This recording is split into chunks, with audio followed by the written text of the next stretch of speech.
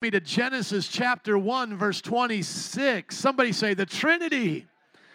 The Trinity. Genesis chapter 1, verse 26. We're going to start in the Bible learning about the Trinity today. And hopefully, even if that video was a little deep for some of you, you'll be able to go back and watch it. It's on our notes. But today's sermon will add a lot of clarity. So let's go to Genesis chapter 1, verse 26 and onward. I want to take this opportunity to remind you we are in a series learning about the Christian worldview. So you should be comfortable being uncomfortable. If you are used to coming to a church where all you hear is what you already know, then you're not growing. I, during the week, listen to things sometimes where I only understand about 10% of it. I am right now on neuroscience, and I'm into deep philosophical understandings of it. Only about 10%. Most of the preaching that I listen to, I can listen to at twice the speed and not miss a thing. But I just put at twice the speed, I don't miss a thing. This thing, I have at almost half the speed. Like, I just have to listen to it over and over. And while I'm riding my bike, I'm hitting the 15-second rewind on my podcast. I am like, what is that word he just said? What is that? So be comfortable being uncomfortable. Some of you who have been brought up in church might have just thought about the Trinity as something you just took for granted, and you never really studied it much. Now you need to study it. You need to understand it more. You may not understand everything in that video, but at least go back over it until you do, and then you can understand his argument. His argument was basic. It was so simple. The Trinity is not illogical, but it's unfathomable. And then what he did was give you an example of something that's logical, but unfathomable. And he actually has a longer video, and I cut it down a little bit, so you'll see the longer one. But a moment, there was a guy who popped up, looked like he was in the 70s, and he was holding a cube. That was Carl Sagan, the famous atheist. And so he even takes a clip from Carl Sagan and says, take a look at this, that tesseract thing he was talking about, that cube, and he is saying, we know this can logically exist in a fourth dimension.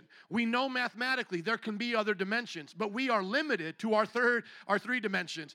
And so his point with that was there are things that are logical in math but unfathomable to us. That was that simple. So any atheist or non-believer who says, oh, the Trinity, that's illogical, we go, no, it's logical. But they go, but I can't fathom it. I can't see it here. We can point them to math and say there are things in math we can't see in a different dimension, but we know they're logical. How many understand the argument now?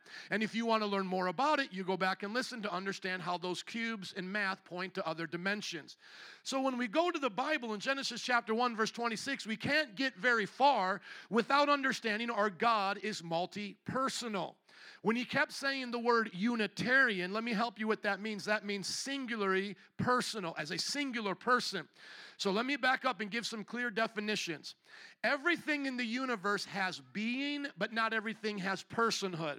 This phone has being. It is being a phone right now. A rock has being, but rocks and phones don't have personhood. Then he gave you the example and he said, we are used to in this dimension, one being having one person. That's why he showed the male and female, kind of the symbol you'll see going into the bathroom, whatever. And he goes, one being, one person. One being, one person. But what is God? God is one being, three persons. But that is not illogical. There's nothing about that that is the equivalent of this statement, I'm a married bachelor, or I'm going to draw for you a square circle. How many know that's illogical? But there's nothing illogical about three persons sharing one being. And an example he gave of that is there can be three squares that share one object as a cube. And that can be six squares make a six-sided cube.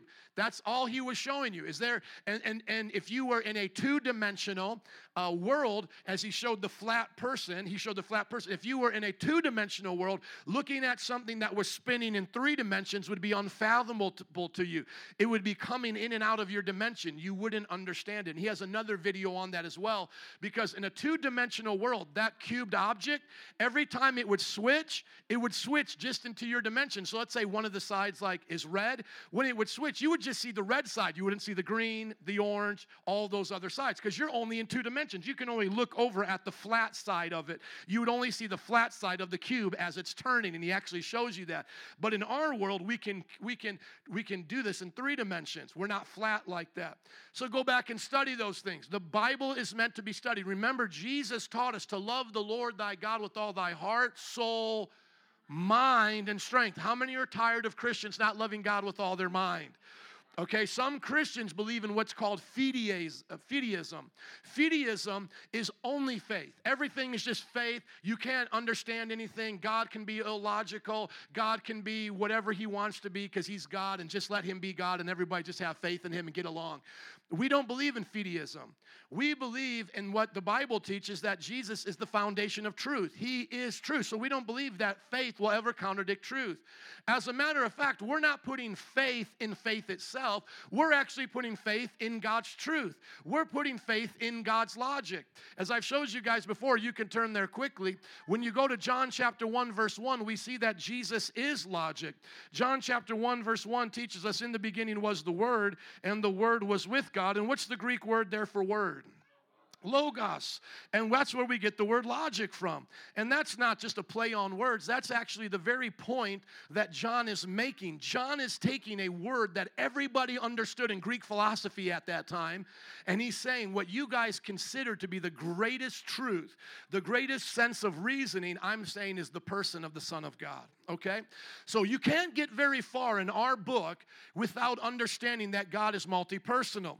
Now, I want to make a quick distinction here, because some people may be familiar with the Quran of Islam, and notice that in the Quran that Allah speaks as a plural. He'll speak of himself as an us. He'll say, we decided to do this, or it was good unto us.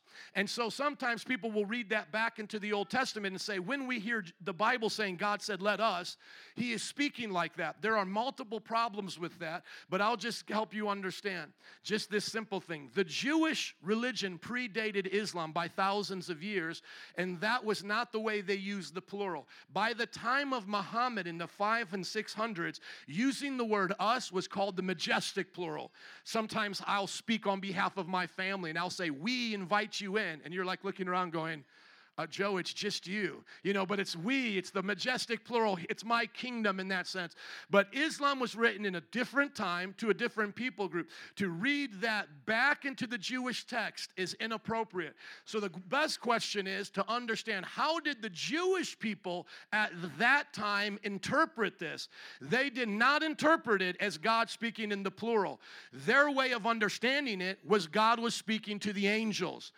So from moment one, the Jewish people never denied that there were other beings with God that he's talking to and creating to make mankind. The problem with that is that us starts to get more problematic as we get to Genesis 18, because now we see Abraham meets Jehovah or Yahweh face to face and begins having some food with him. And the problem was no one was ever supposed to be able to see God. So how does the Lord appear to Abraham? And then that's just in the book of Genesis. And then by the time we get to the end of the Old Testament, the prophets, Isaiah, say like Isaiah chapter 9, when Isaiah is giving the prophecy that the son will be given and the child will be born and he shall be called Everlasting Father and Almighty God. Oh, it's chapter 6 rather. Thank you. Oh, verse 6, 9 verse 6. Somebody say, help him, preacher. There's a preacher helping another preacher. For to us a child is born, to us a son is given. Look, he shall be called Wonderful Counselor, Mighty God, Everlasting Father. We already now know the Jewish people, by their own commentaries, by this time, because we see them in the Qumran Valley when they found our Dead Sea Scrolls, were already trying to figure out who in the world is this person that's being called God, that's showing up as God. I didn't have time to go to the book of Exodus, but he's the angel of the Lord leading out the people. Who is this person? So they began to listen. They began to actually give him qualities as God and actually began to call him the Word or the wisdom of God, but they thought he was a created being, like he was a super angel. That's where Jehovah's Witnesses get off a little bit, and we'll talk about that in just a little bit.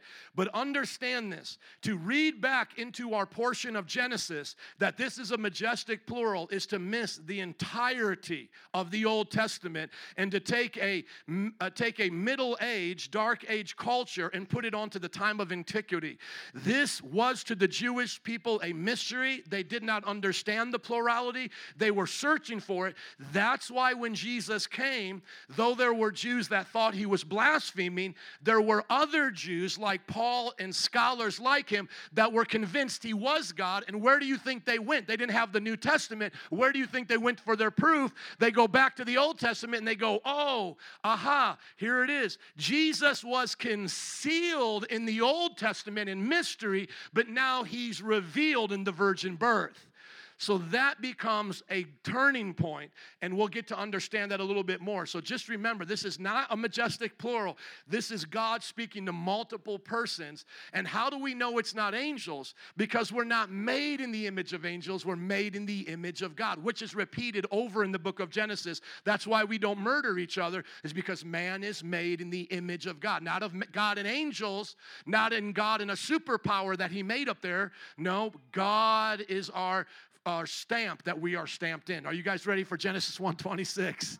Amen. Then God said, let us make mankind in our image, in our likeness, so that they may rule over the fish in the sea and the birds in the sky, over the livestock and all the wild animals, and over all the creatures that move along the ground. Now, right here, let's say somebody goes, I don't believe anything you said about that us being a majestic, that being outside of a majestic plural. I just think it's one God speaking the majestic plural. I don't care if it was a different time. I don't care if the Jews recognize this as multiple persons. I don't care. I'm sticking with this. Now, here's my question.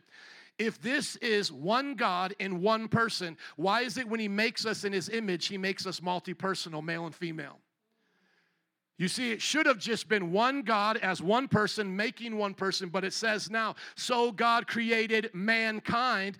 They're a multi-personal race. Multi-persons are going to share the human race in his own image. In the image of God, he created them, another plural, and he names the plural male and female. He created them. So you got to understand this, ladies. You are not an afterthought of God, though in the timeline it shows that man's created first, then woman, but it was always in his plan. This is before Genesis chapter 2, where it shows how he makes them of the dirt. Genesis chapter 1 says, you and I, male and female, are made in his image. God is multi-personal. Multi-personal. So he was not just making one person, he made multi-persons and a human race to imitate his multi-personal nature. Now, of course, to prove that through the Old Testament, I have to use New Testament revelation. Otherwise, we'll be left with question marks to what was going on in the Old Testament. So now let's go to the baptism of Jesus. Let's go to Matthew chapter 3. And we'll see right now, right at the beginning of Jesus' life story, and Matthew is the one that really takes his time to explain the virgin birth and how Jesus came into the flesh in the natural sense. John is the one who starts us off in heaven, as we learned last week. But notice here, as Jesus is getting baptized, how we see the three persons. Start in verse 13. Then Jesus came from Galilee to the Jordan to be baptized by John. And that's why John had the nickname John the Baptist. This is not the Apostle John. This is John the Baptizer. But John tried to deter him, saying, I need to be baptized by you, and you come to me. But Jesus replied, let it be now so. It is proper for us to do this to fulfill all righteousness. Why was that proper? Because Jesus was going to be the perfect man in all that he did. He was going to show us the way, the example of righteousness. Then John consented. As Jesus was baptized, he went up out of the water. At that moment, heaven was open, and he saw the Spirit of God. Everybody go, hello, Holy Ghost. Descending like a dove and alighting on him, and a voice, somebody say, hello, Father. Come on, a voice from heaven said, this is my Son, whom I love. With him I am well pleased. So do we see the Trinity experiencing right now, being experienced right now? Yes, experiencing the Trinity is how the New Testament writers describe it in the Gospels. Then the epistles, when they write out their doctrinal letters, is how now they teach it. But in the moment, they're like experiencing it. They are experiencing the Trinity and how exciting that would be. So it took the Son coming in the flesh to reveal to us the answer to all of the mysteries or problems that they had in the Old Testament. Like, how could God not be seen? No one sees his face, but Moses talks to them face to face like a friend. That was a problem for them. That created a contradiction. How was that possible? Because no one was talking to the Father, but they were talking to the Son. How is it that we see in the Old Testament that everything that's being done is coming by the Spirit of God, and yet the Spirit of God is not just a force like electricity. The Spirit of God actually has a voice, and the prophets are saying, by the Spirit of the Lord I say unto you. Well, how did the Spirit do that? He's not just a Wi-Fi signal, and it's not just saying the Spirit said what the Father said. No, it's saying the Spirit is actually talking, because sometimes people want to say the Holy Spirit's just a force, but no, he's a person as well. So here they begin to experience the Trinity. Now let's just go, that's right at the beginning of Matthew. Now let's go right to the end of Matthew. Matthew chapter 28, verse 19 and onward. Jesus is now resurrected. He's about ready to ascend. He's giving the church the marching orders. He says, let's go to verse 18, start this a little bit earlier. He says, all authority in heaven and on earth has been given to me. How much authority does Jesus have? All of it, amen, on heaven and on earth. Therefore, go and make disciples of all nations, baptizing them in the name, singular. Does it say names, plural? No, it says name, singular, of the Father, of the Son, and of the Holy Spirit, teaching them to obey everything I've commanded you, and surely I'm with you always to the very end of the age. And so right now would be a good time to take a look at what the Trinity is not, so that you can understand what it is. Because you'll learn what it is better as you start to see what people said it was and how they got it wrong, or basically how they got wrong the nature of God. What you see here, Sabellianism is what oneness Pentecostals believe now, but it was also an ancient heresy back then. And so they would take a scripture like Matthew we just read, and it says, in the name of the Father, Son, and the Holy Spirit. They would say Jesus is the name of the Father, Jesus is the name of the Son, and Jesus is the name of the Holy Spirit. So Jesus is one person that sometimes is a Father, sometimes as a Son, and sometimes as the Holy Spirit. So the example Oneness Pentecostal will give you, and they took on this heresy around the time of 1900s, what they'll say to you is they'll say, like, Joe is a father to his children. One Joe, though, is also a son to his father, and then Joe is a pastor to this congregation. So Joe has different roles, but one name and one person. That is not what the Bible teaches. It is not God as one person doing multiple different roles. How do we know that? Well, we can go back to the baptism and see right there that Jesus is in the water and the Father is speaking. What they would have to make this be is that Jesus is a ventriloquist. He's here not moving his mouth, but he's up there making the sound. And then he's also shape-shifting into the form of a dove and coming down upon himself. So we don't believe that. That goes against what the scriptures teach. But did you know that John 1:1 will actually answer every one of our false beliefs that are on this board? I'll show you how one verse crushes every one of these beliefs, and I'll be referring to it as we crush those beliefs in Jesus' name. Somebody say, crush it, crush it. Okay, I'm just kidding. Yes, I will. I'm excited. Okay, anyways. Okay, just watch this. In the beginning was the Word, and the Word was with God, and the Word was God. And the Sabellianists, the oneness, goes, see, right there, the Word is God, and He's with God. It's the same person. We go, hold up, you didn't read it correctly. It says, in the beginning was the Word. We know this as the person of Jesus, so no one's going to argue with that. And it says the Word was with God.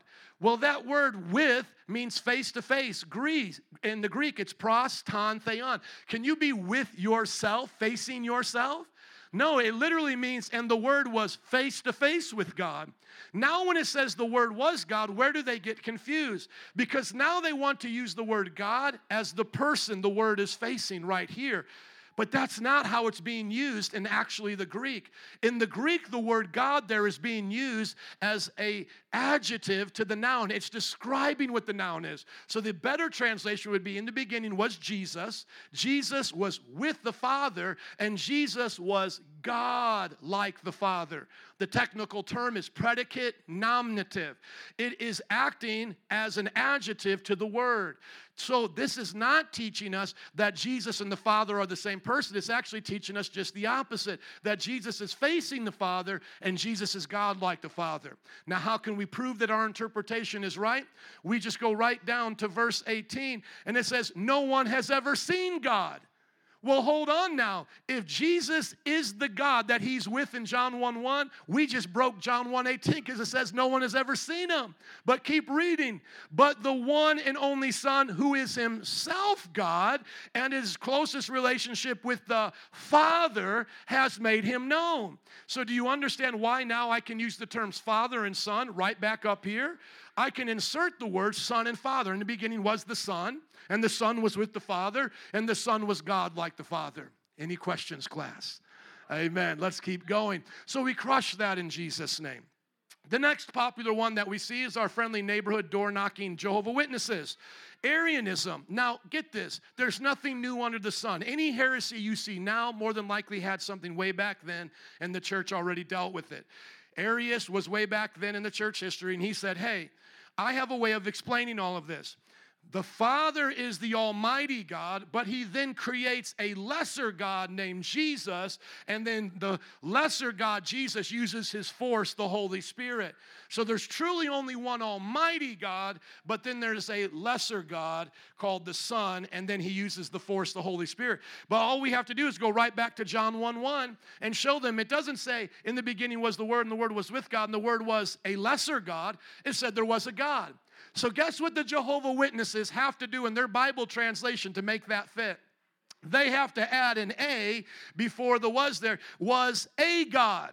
And they now try to say that there's now two gods. But what's the problem with inserting another God? I don't care if he's lesser than the Almighty God. The problem with that is you violate one of the most proper principles in the entire Bible, which is called the Shema. Hear, O Israel, the Lord our God, the Lord is one. Then you can go to places like Isaiah chapter 43, verse 10, and this is where they like to get their own scripture from, and you can say, let me take back that scripture and then teach you something with it, amen? So, you are my witnesses, declares Jehovah, which they can use that word. We understand his name can be Jehovah. It's more proper Yahweh. So here's where they get to become Jehovah's Witnesses. But keep going. Look at what it says. You are my witnesses, declares the Lord, and my servant whom I've chosen, so that you may know and believe me and understand that I am he. Before me no God was formed, nor will there be one after me. So the very scripture they use to say, hey, we're Jehovah's Witnesses according to Isaiah 43, verse 10. Read the rest of the verse, please. Because it basically tells you guys you're making up gods that are never there. So do you see the problem that people are trying to solve? They're trying to solve what is unfathomable to us. It's unfathomable that there's a being that has three persons. We get that, but it's not illogical. Let the scripture speak for itself. How many of you know that there's been things that have been logical but unfathomable to people in past generations, but they had to trust the Bible. They had to do the right thing. It was unfathomable that the Jewish temple would have been destroyed, but Jesus prophesied it and it happened. It was unfathomable at the book of Revelation. I mean, just check this out. There's an event that happens, and it says, in the event that happens, the two witnesses die, the entire world, it is very clear that it says, the entire world watches it and sees it happen. How many know 2,000 years ago that was unfathomable? Nothing illogical about it because we all have eyes and there should be a way we could all see something, right? We all see the sun, so it wasn't it wasn't illogical. It was just unfathomable to how somebody way over there could see something that's happening way over here. But now satellite, boom, took care of that. So yes, it is unfathomable how the Trinity operates as three persons in one being, but it is not illogical and is clearly stated in the Bible. There's no way around it. We are Trinitarians, not because of some council or some church tradition. We're Trinitarians by interpreting the Scripture. Now let's go down here to the bottom corner, Judaism and Islam.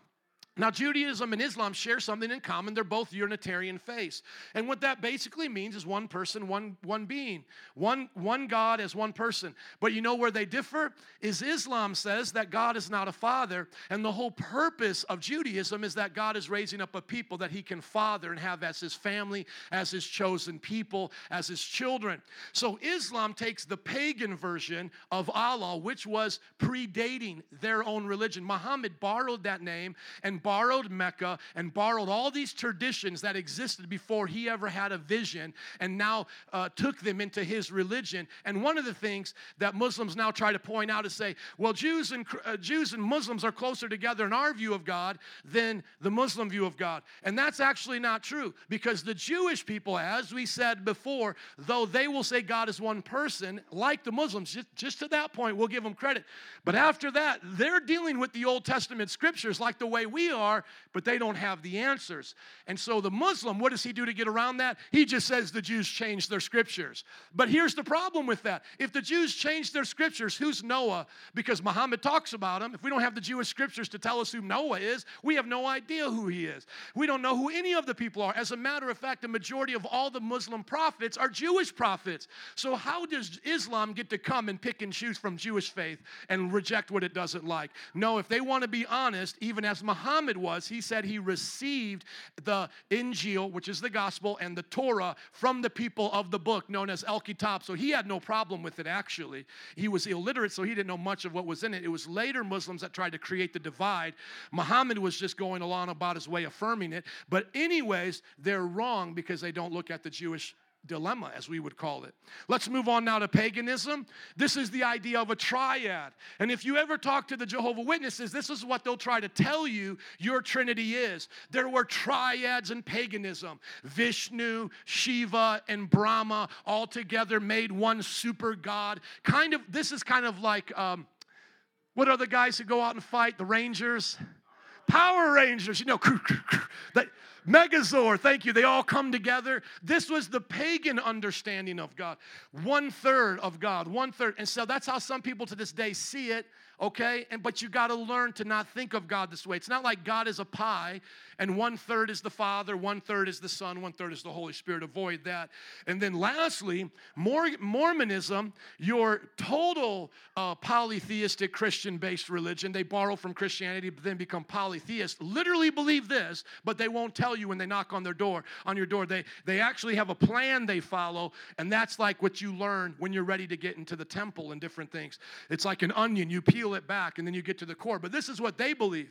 Father God had sex with Mother God and had all of us spirit babies in heaven, and now we come to earth as people, and we get to choose whether or not we want to be God or rebel like Satan. So the ultimate goal is that we become a God, have our own planet, have multiple wives, and inhabit that place with our goddess wives, and then have more spirit babies that get to choose if they want to be in godhood.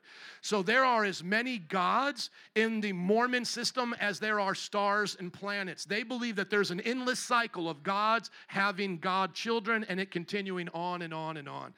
So what is the Trinity? What have we seen? In the beginning was the Word was with God, the Word was God. We see the Father and the Son, they're equal. We see in the book of Matthew that the Holy Spirit is also included in this. We see that confirms with the book of Genesis when he says, let us make mankind in our image. Now would you look at your neighbor and say, that was just the introduction? Amen. It is time now to get into the actual message. Are you guys ready for the message? When we look at that scripture, going baptizing in the one name, we know that that is the one name of the Old Testament God that God gave Moses, the great I am, Yahweh. And Yahweh is the Father, Son, and the Holy Spirit. But where did we come up with the word Trinity? I just want you to see it up here so you can understand.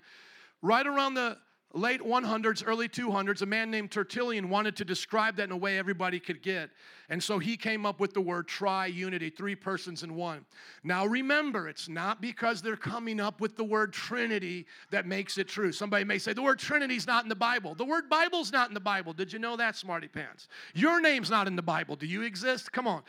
The idea of tri-unity was just a way of explaining what we believe. It was a way of making simple what could be complicated for others. And Christians have always done that with all of our doctrines, by the way.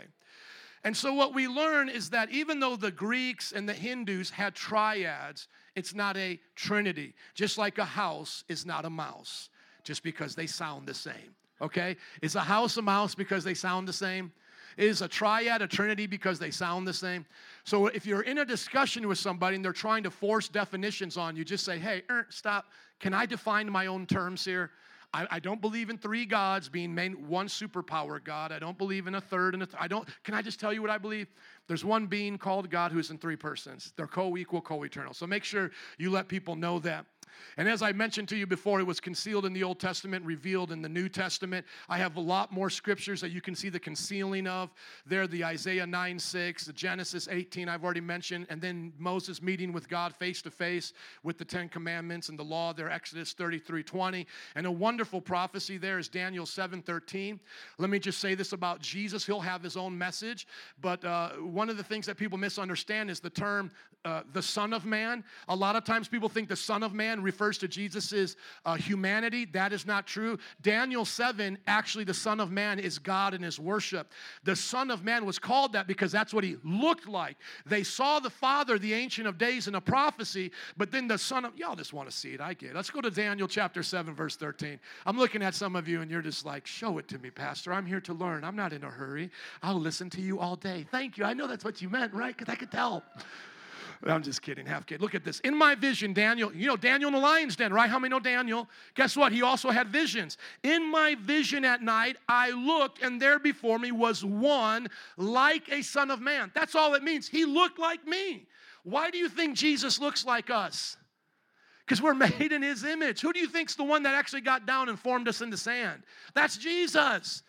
In John 1, verses 1 through 5, it says, through him all things were made. Without him nothing was made. In him was life, and that life was the light of all mankind. The light shines in the darkness, and the darkness has not overcome it. So everything has come from Jesus. So he says, man, I see the Son of Man. He's coming with the clouds of heaven. He approached the Ancient of Days. There's the Father, and he was led into his presence. Now look what happens to the Son of Man. He's given authority, glory, sovereign power. All nations and peoples of every language worshiped him. Can we worship another being other than God? No, that blows up the Jehovah's Witnesses as well, and the Mormons, right? Both the Mormons and the Jehovah's Witnesses have to deposit other gods. We know there's only one. And so he's being worshiped, so he must be equal to who the Father is, and his dominion is an everlasting dominion. Now, once again, some people might try to be a smarty pants and say, well, if he was God, why did he get authority? If he was God, he would have had it all along. It's like, that's not the point of what Daniel 7 is saying. The point is, he comes as a man, and he gets authority as a man. What did Jesus say in Matthew 28? Now I have all authority. Does that mean he didn't have it before as the Son? No, he was with the Father from the beginning. He's God like the Father. As a man, he did this for us so that what we lost in the garden could be given back. That's why he's given it as a man. So the way we can look at it is, one of us, of flesh and blood, has received the power and authority that we lost, and he's worthy of that since he is the eternal Son, and we worship him for it. Does everybody get that? So as a man, Jesus was tired. As a man, Jesus went through things. And as a God man, he's given that authority he had once had. That's why when you go back to John, everybody say, make it plain. And when you go to John chapter 17, this is really the Lord's Prayer. The Our Father is a prayer for us, but if you want to hear the prayer that Jesus prayed, look at the prayer that he prayed right here as he is saying about himself. John 17:5. And now, Father, this is before he goes to the cross, glorify me in your presence with the glory I had with you before the world began. So God, do it again, but this time upon the flesh of a man that I took upon myself so that I could be the Savior of men. So that's what we're talking about there. Somebody say, make it plain. Amen. So don't fall into the traps of believing a lie because people come with fine-sounding arguments. Take your time, listen through the argument, and dissect it. So what is the simple foundation of the Trinity? It was mentioned in the video, and here it is before we go on to some other things. I just want you to get it one more time. Foundation one, there is only one God worthy of worship. There's no way to read our Bible and come away with anything other than that. There can't be other gods created. You can't be a God that came from a God. Only God is worthy of worship. Now, That's where we do away with the Mormons and Jehovah's Witnesses, right? But we're on the same page still. We're on the same page still with Muslims and Jews, right? We're on the same page with them and the Sabellianists. But now look at the next thing. This now takes us away from all those other worldviews. There are three divine persons who act as the one God. They act as that one God. So we've just left Judaism because Judaism does not give credit to who the three persons are, even though they know there's multiple persons doing a bunch of God-like stuff, but they won't go so far to start naming who they are. The Muslims deny all of it and try to say the Jews changed their Bible. Now we might as well say the Christians did, but that's not true. Muhammad even affirmed those books. And now we leave the Sabellianists who say that there's just one person of God. No, God is not playing ventriloquism while he's being baptized. We deal with the hard fact. There is a person called the Father in the Bible doing a bunch of things. There is a person called the Son that's face to face with the Father. And then when we get to John chapter 14 and 16, Jesus says he is going to send the Holy Spirit as a person, and the Holy Spirit is going to actually talk to us and be in us. That's why he says it's good that we go away. Look at right here. If you love me, John 14, 15, and keep my commands, I will ask the Father, and he will give you another advocate. That word another in the Greek is elelion. It means one of the same kind. He's going to give you another one, just like me. Another. Another means just like me. He will give you another advocate. That means Jesus is an advocate. Can I hear an amen for that? And he will help you and be with you forever. Now notice this, the Spirit of truth. The world cannot accept him. It's a him, not an it, because it neither sees him nor knows him. But you know him. Can you know a force? Hey, electricity, I want to get to know you today. Tell me what you think. Hello, hydroelectric power, can I talk to you? No, you can talk to the Spirit, though. So then he says, now, he will be with you, and you know him because he lives with you and is in you, and I will not leave you as orphans. So how does Jesus come to be with us when he's literally sitting next to the Father right now? How does Jesus come to be with us, folks? By the Holy Spirit. Because the Holy Spirit is the same being, God, but a different person. So he's here with us, giving us the message of truth, living with us, comforting us, honoring the Father and the Son among us. Now, the third foundation is just really simple. If you accept the first two foundations, there's nowhere else to go. There's one God. There's three persons who are claiming to be that one God. What else can you say now? I don't care if you call it Trinity or not. I get it. That's a word we had to make up. But what are you going to call it? You could call it multi-personal. You could call it complex unity. But the conclusion is simple. Those three divine persons are all equally God. And there's the Trinity. Can I hear an amen for that? Thought there would be a little bit more of an excitement when I got to that point, but it's one of those days. It's a little cloudy, a little rainy. I know it's hard, 9 a.m. service, but I'm working up here, okay? I just want to let you know I'm working hard up here for you. And how do I conclude it? It's unfathomable, but it's not illogical, just like the video. Isaiah 48:10 says this is how God would be to us. He said of himself, with whom then will you compare God? To what image will you liken him?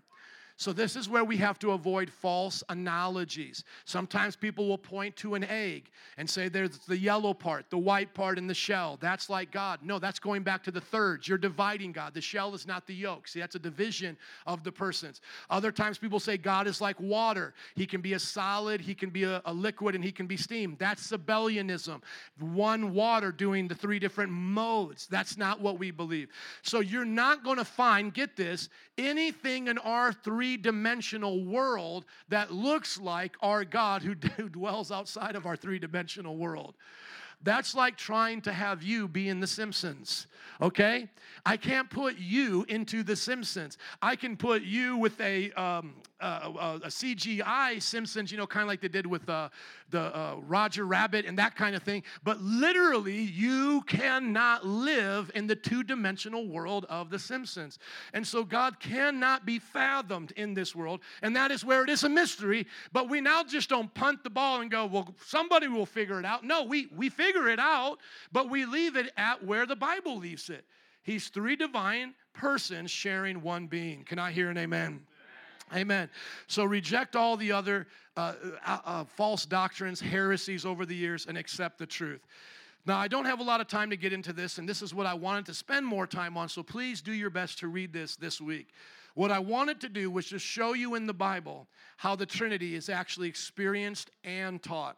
For example, the Father, Son, and Holy Spirit are all called God. In Philippians, I'll just read a few here for you. In Philippians 1:2, grace to you and peace from God our Father. So here we see God as the Father. In Titus 2:13, it says, while we wait for the blessed hope, the appearing of the glory of our great God and Savior, who? Jesus Christ. And then here, Acts 5:3, you have to see it in the experience here. The church is having a judgment being done. The Holy Spirit is killing Ananias and Sapphira. And it says, why have you lied to the Holy Spirit? Remember, you can't lie to a force. You lie to a person. And then Peter says, you have not lied to men, but you lied to God. So if he says you lied to the Holy Spirit, and the Holy Spirit is not a man, he's God, what does he mean the Holy Spirit is? The Holy Spirit is God. It's so simple. How about this? God is everywhere. No one can have these qualities except God. We see in Jeremiah 23:24, who can hide in the secret places, and who can hide in the secret places so that I cannot see them, says the Lord. And oftentimes we know the Lord is referring to the Father, can refer to Jesus, and I can show you that as well. But we know safely that's the Father. Do I not fill heaven and earth, says the Lord. And then in Matthew 28:20, he says, I surely will be with you to the very end of the age. Well, how is Jesus going to be with you if he is not like the Lord who fills heaven and earth? Once again, we've already learned you can't have two gods both filling heaven and earth. That's a contradiction, isn't it? Can you have two all-powerful beings? No, because then they're not all-powerful. So you can have the person sharing the power, but not separate. They are not separate in being, only separate in persons. And then the Holy Spirit says, who can go from you, David's saying, who can go from your spirit? Where can I flee from your presence? And then we see that God is all-knowing. Those attributes applied to the Father, Son, Holy Spirit, being all-powerful, Father, Son, and Spirit, eternal, Father, Son, and Spirit, Creator. Let me just end with this, because how many creators do we have? 1 or 5? Okay, so 1. Let's just settle it. 1 or 10? How many? 1 or 3, how many? 1. So one creator, same God. Now watch how clear this is.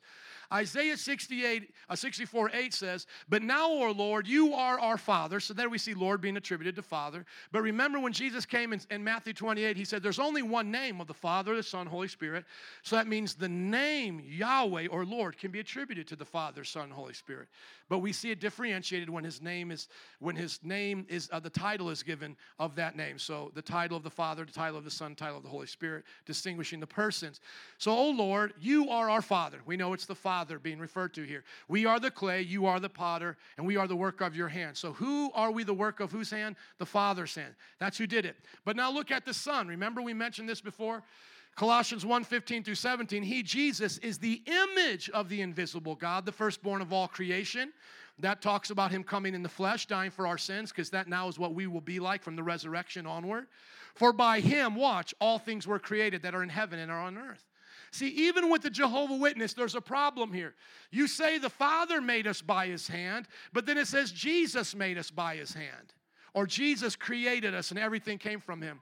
So obviously, we have to understand that the Father used Jesus. Who did the Father use to create everything? And does the Father get credit for that? Yes, because they're not separated in being only by person. And so you created all these things, whether they're on earth or in heaven, visible or invisible, thrones, dominions, principalities, all things, in case we didn't get it, all things were created through him and also for him. Now remember, even if God created this separate God and broke all the rules, why is now everything for him? That would now make a competing God ruling over the earth. Once again, Jesus is in the same nature as the Father. That's why everything can be for him, just like it's for the Father. And before him are all things, and in him are all things consist. And let me just share this with you quickly, and then I'll show you the Holy Spirit, and we'll move on here. If we say Jesus created all things, we put him in a category of creator of all things. On this side, we put all things. According to a Jehovah's Witness, which are the ones you may argue or debate with the most, where would their Jesus be? In the created things, in the created side. But where did we already establish Jesus is? He's in the creator of all things. See, that's a contradiction. So once again, just because they can't understand the Trinity, that's not my fault. I'm preaching it to you without contradiction. Your views create contradiction. If it says here, he created all things and he's before all things, how are you putting him over here? And sometimes they'll say, well, before everything else. But that's not in the scripture. A-L-L in the Greek is A-L-L in the English as well, okay? It means all. And then we hear that the Spirit was there. Job 33:4 says, the Spirit of God has made me. Oh, is this a contradiction? The Father says he makes me. Jesus says he makes me. The Spirit says. No, all of them made us. And the Spirit was there when Jesus was molding us, and the Father was there. Yes, as separate persons, but together creating mankind, and that was the breath of life that were given. The Spirit of God has made me, and the breath of the Almighty gives me life. Somebody say amen. Amen. Can I read to you a closing creed? And I want to share this with you in all sincerity as Adam comes, please. I know today may not have had the same emotional push like you can make it in life and God is with you through your hard times kind of message. But can I be honest with you? The more you know your God, the more you'll understand he's with you and he'll never leave you and you can make it. I want to share with you a creed that comes from the 300s and that represents our belief as Christians. And so for some of you who this was over your head, it wasn't as practical as you thought it was, and maybe you're arguing with yourself right now, why did I even come to church? Let me just remind you, you're learning about God, kind of the most important person you can ever learn about, you know. So maybe you need to repent for having that bad attitude or thinking wrongly about studying about God. And maybe if I could just encourage you, from the book of Ephesians, it actually tells us that all of our blessings will come through our knowledge of God. Look at this right here. The Bible talks about that we've been chosen to be a part of Christ, and then he prays for us, Paul. And look at what he says. He says, I'm praying for you. I keep asking. This is Paul's prayer. He says, I keep asking this, and I keep asking this for all of us. I keep asking that the God of our Lord Jesus Christ, the glorious Father, may give you the spirit of wisdom and revelation so that you may know him better. So if you know God better, you'll do better.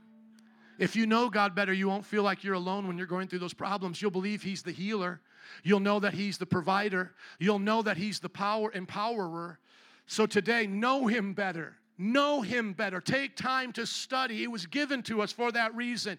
And so in honor of the Athanasian Creed, I want to read it to you without interruption. Now remember, the word Catholic for them was universal. The Roman Catholic Church took that name and claimed it for themselves around the 500s, but this simply means the universal church, the church that is everywhere on the planet. That's who Athanasius is writing to. Whoever desires to be saved should hold to all the universal faith. Anyone who does not keep it whole and unbroken will doubtlessly perish eternally. Now this is the universal faith. You want to know what Christians believe? Here it is. That we worship one God in Trinity and Trinity in unity, never blending their persons nor dividing their essence. For the person of the Father is a distinct person. The person of the Son is another. And that of the Holy Spirit still another. But the divinity of the Father, Son, and Holy Spirit is one. Their glory equal, their majesty co-eternal. What quality the Father has, the Son has, and the Holy Spirit has. The Father uncreated, the Son uncreated, the Holy Spirit uncreated. The Father is immeasurable, the Son is immeasurable, the Holy Spirit is immeasurable. The Father is eternal, the Son is eternal, the Holy Spirit is eternal. Yet there are not three eternal beings. There is but one eternal being. So too, there are not three uncreated or immeasurable beings. There is but one uncreated and immeasurable being. Similarly, the Father is almighty, the Son is almighty, the Holy Spirit is almighty. Yet there are not three almighty beings. There is but only one almighty being. Thus the Father is God, the Son is God, the Holy Spirit is God. Yet there are not three gods. There is but one God. Thus the Father is Lord, the Son is Lord, the Holy Spirit is Lord. Yet there are not three Lords, there is but one Lord. And I could have showed you all of that too in Scripture. I love this preaching from so many thousand years ago. Just as Christian truth compels us to confess each person individually to be both God and Lord, so universal religion forbids us to say that there are three gods or three Lords. The Father neither made nor created nor begotten from anyone. The Son was neither made nor created. He was begotten from the Father alone. That means he came from heaven to earth. The Holy Spirit was neither made nor created nor begotten, but he proceeds from the Father and the Son. Accordingly, there is one Father, not three fathers. There is one Son, not three sons. There is one Holy Spirit, not three Holy Spirits. Jesus is talking to the Father literally when he's on the cross, and the Holy Spirit is there comforting him. Nothing in this Trinity is before or after. Nothing is greater or smaller. In their entirety, the three persons are co-eternal and co-equal with each other. So in everything, as we said earlier, we must worship their Trinity and their unity and their unity and their Trinity. Somebody put that on Facebook. We worship the Trinity and unity and the unity and Trinity.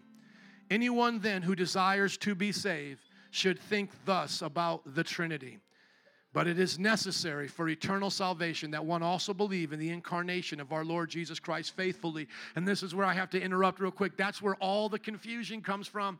Well, if Jesus was God, why did he get tired? God doesn't get tired. If Jesus was God, why is he talking to himself on the cross? We don't believe Jesus is the Father, and we believe Jesus became flesh. And he didn't stop being God when he became flesh. If you put on a spacesuit, do you stop being human? If Jesus put on an earth suit, does he stop being God? Come on, somebody. Now, this is the true faith. Somebody say, this is the true faith. That we believe and confess that our Lord Jesus Christ, God's Son, is both God and human equally. He is God from the essence of the Father, begotten before time. He is human from the essence of his mother, born in time, completely God, completely human. And Jesus will have a wonderful service on this when we talk about him. With the rational soul and human flesh equal to the Father as regards to divinity, less than the Father as regards to humanity. That's what he did for us. Philippians 2 talks about that. Although he is God and human, yet there are not two Christs, but one. He is one, however, not by his divinity being turned into flesh, but by God taking humanity to himself. He didn't turn into a man like Zeus and these other gods did. He took it on, like I said, like an earth suit. He is one, certainly not by blending of his essence. He doesn't blend it, just like you don't blend in with your spacesuit, but by the unity of his person. Just as one human is both rational and flesh, so too Christ is both God and human. He suffered for our salvation. He descended to hell. He rose from the dead. He ascended to heaven, and he has seated at the Father's right hand. If this doesn't get you excited, I'm sorry, but you don't know the Bible. This is good preaching right here. Come on. For there he will come to judge the living and the dead. At his coming, all people will arise bodily and give an account of their deeds. Those who have done good will enter eternal life, and those who have done evil will enter eternal fire. No mincing of words.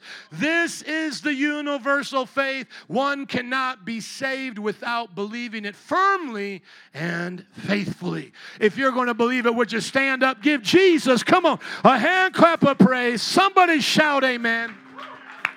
Hallelujah. We bless you, Lord. Amen. Amen. So that's some good preaching, my friends. There you go. That's our God. Now go study. Go grow in your knowledge of God. Band and altar workers, would you come, please? When you pray, pray to the Father in Jesus' name and experience the power of the Holy Spirit. Do you want to know how to live in the Trinity's blessings today? Here it is. Pray to the Father in the name of Jesus and experience the Holy Spirit. That's how we experience the Trinity every day. So is it meaningful? Yeah, you better believe it's meaningful. Humanity was meant to experience the divinity in the Trinity.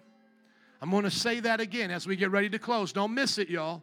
You were meant to experience divinity. You were meant to taste God, in other words. You were meant to feel God. You were meant to dance with the divine. You were meant to have a relationship with God, and you do that within the Trinity. By the Father, through the Son, by the power of the Holy Spirit.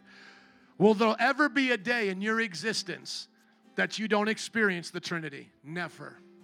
Even in hell, they understand it. They understand they're experiencing his judgment. Let us pray and experience the Trinity right now.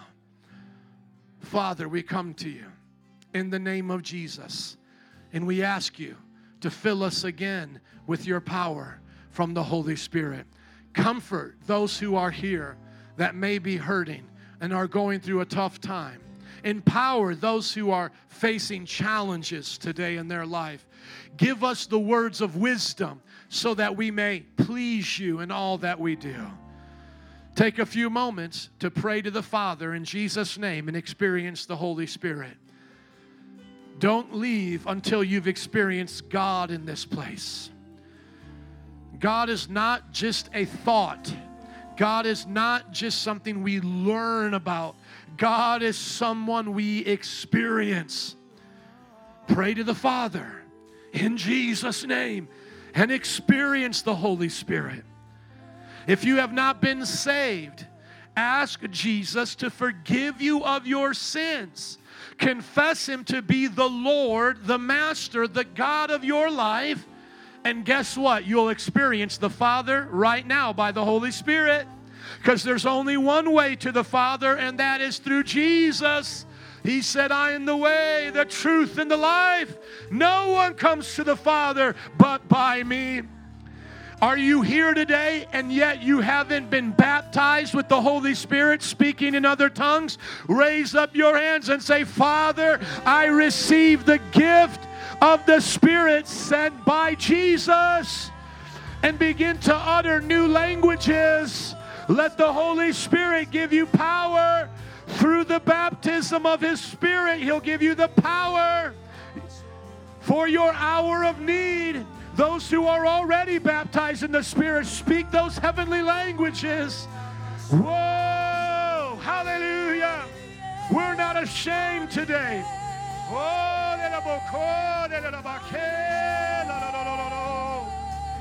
We experience you. We experience you. Those who want the gifts of the Spirit, just start to pray for the gifts of the Spirit, of healing, of power, of wisdom, of prophecy, of knowledge. Pray that God will use you. This is not weird. This is how we worship our God. This is how we serve our God.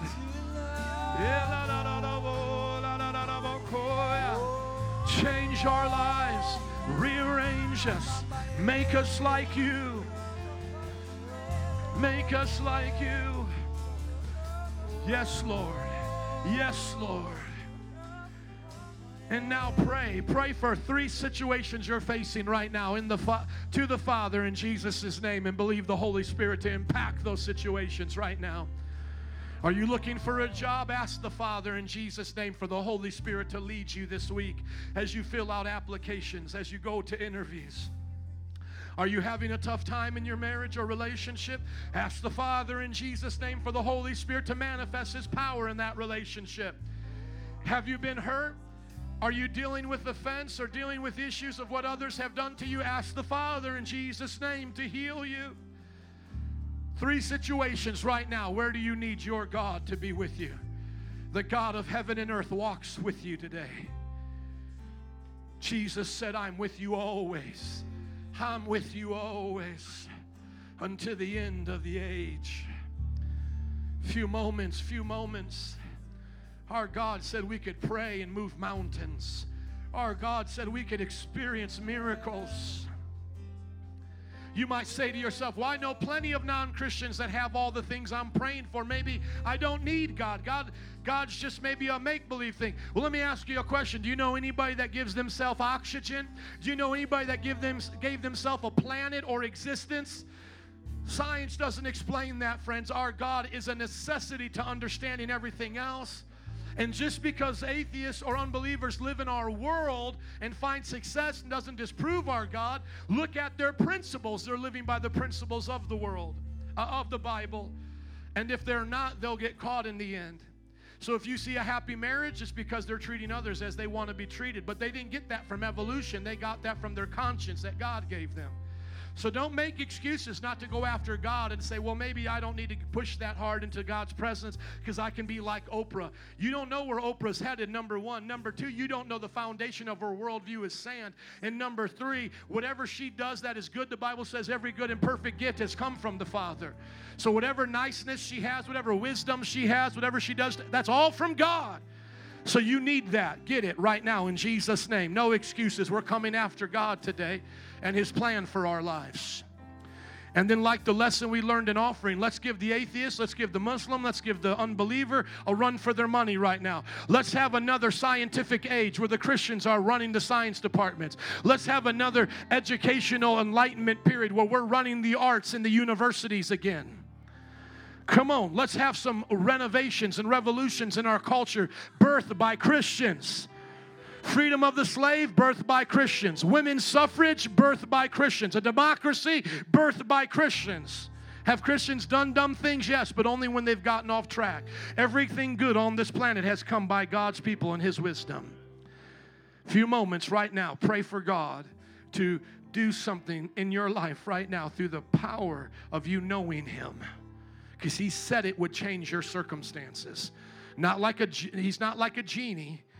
But through the wisdom and the power, it would change things. A few moments right now. Come on, just press in. Press into God. God, we need you. Don't just stop because the music stopped. Press in. It's your choice right now. I want God in my marriage. I want God over my finances. I want God in this city. That's why I preach His gospel on Madison and Pulaski from a truck. Where do you want to see God this week? Pray to the Father in Jesus' name and experience the power of the Holy Spirit. 30 more seconds. Is anything impossible for our God? Is anything too hard? There was once a time when people would have thought it unimaginable to kill a baby in a womb. I want that to be our thoughts again. Now some of you, it's so normal to see homosexuality. Let's go back to where it's abnormal again. So many of you are used to complaining and living a life as a grump. Go back to the Bible and learn how to have a good attitude. Have the spirit of a child, the Bible says, the faith of a child. Don't let the world take away these gifts God has given you. Fight for them. Stand your ground, saints. In Jesus' name. And everybody said, can you say amen one more time? Praise God.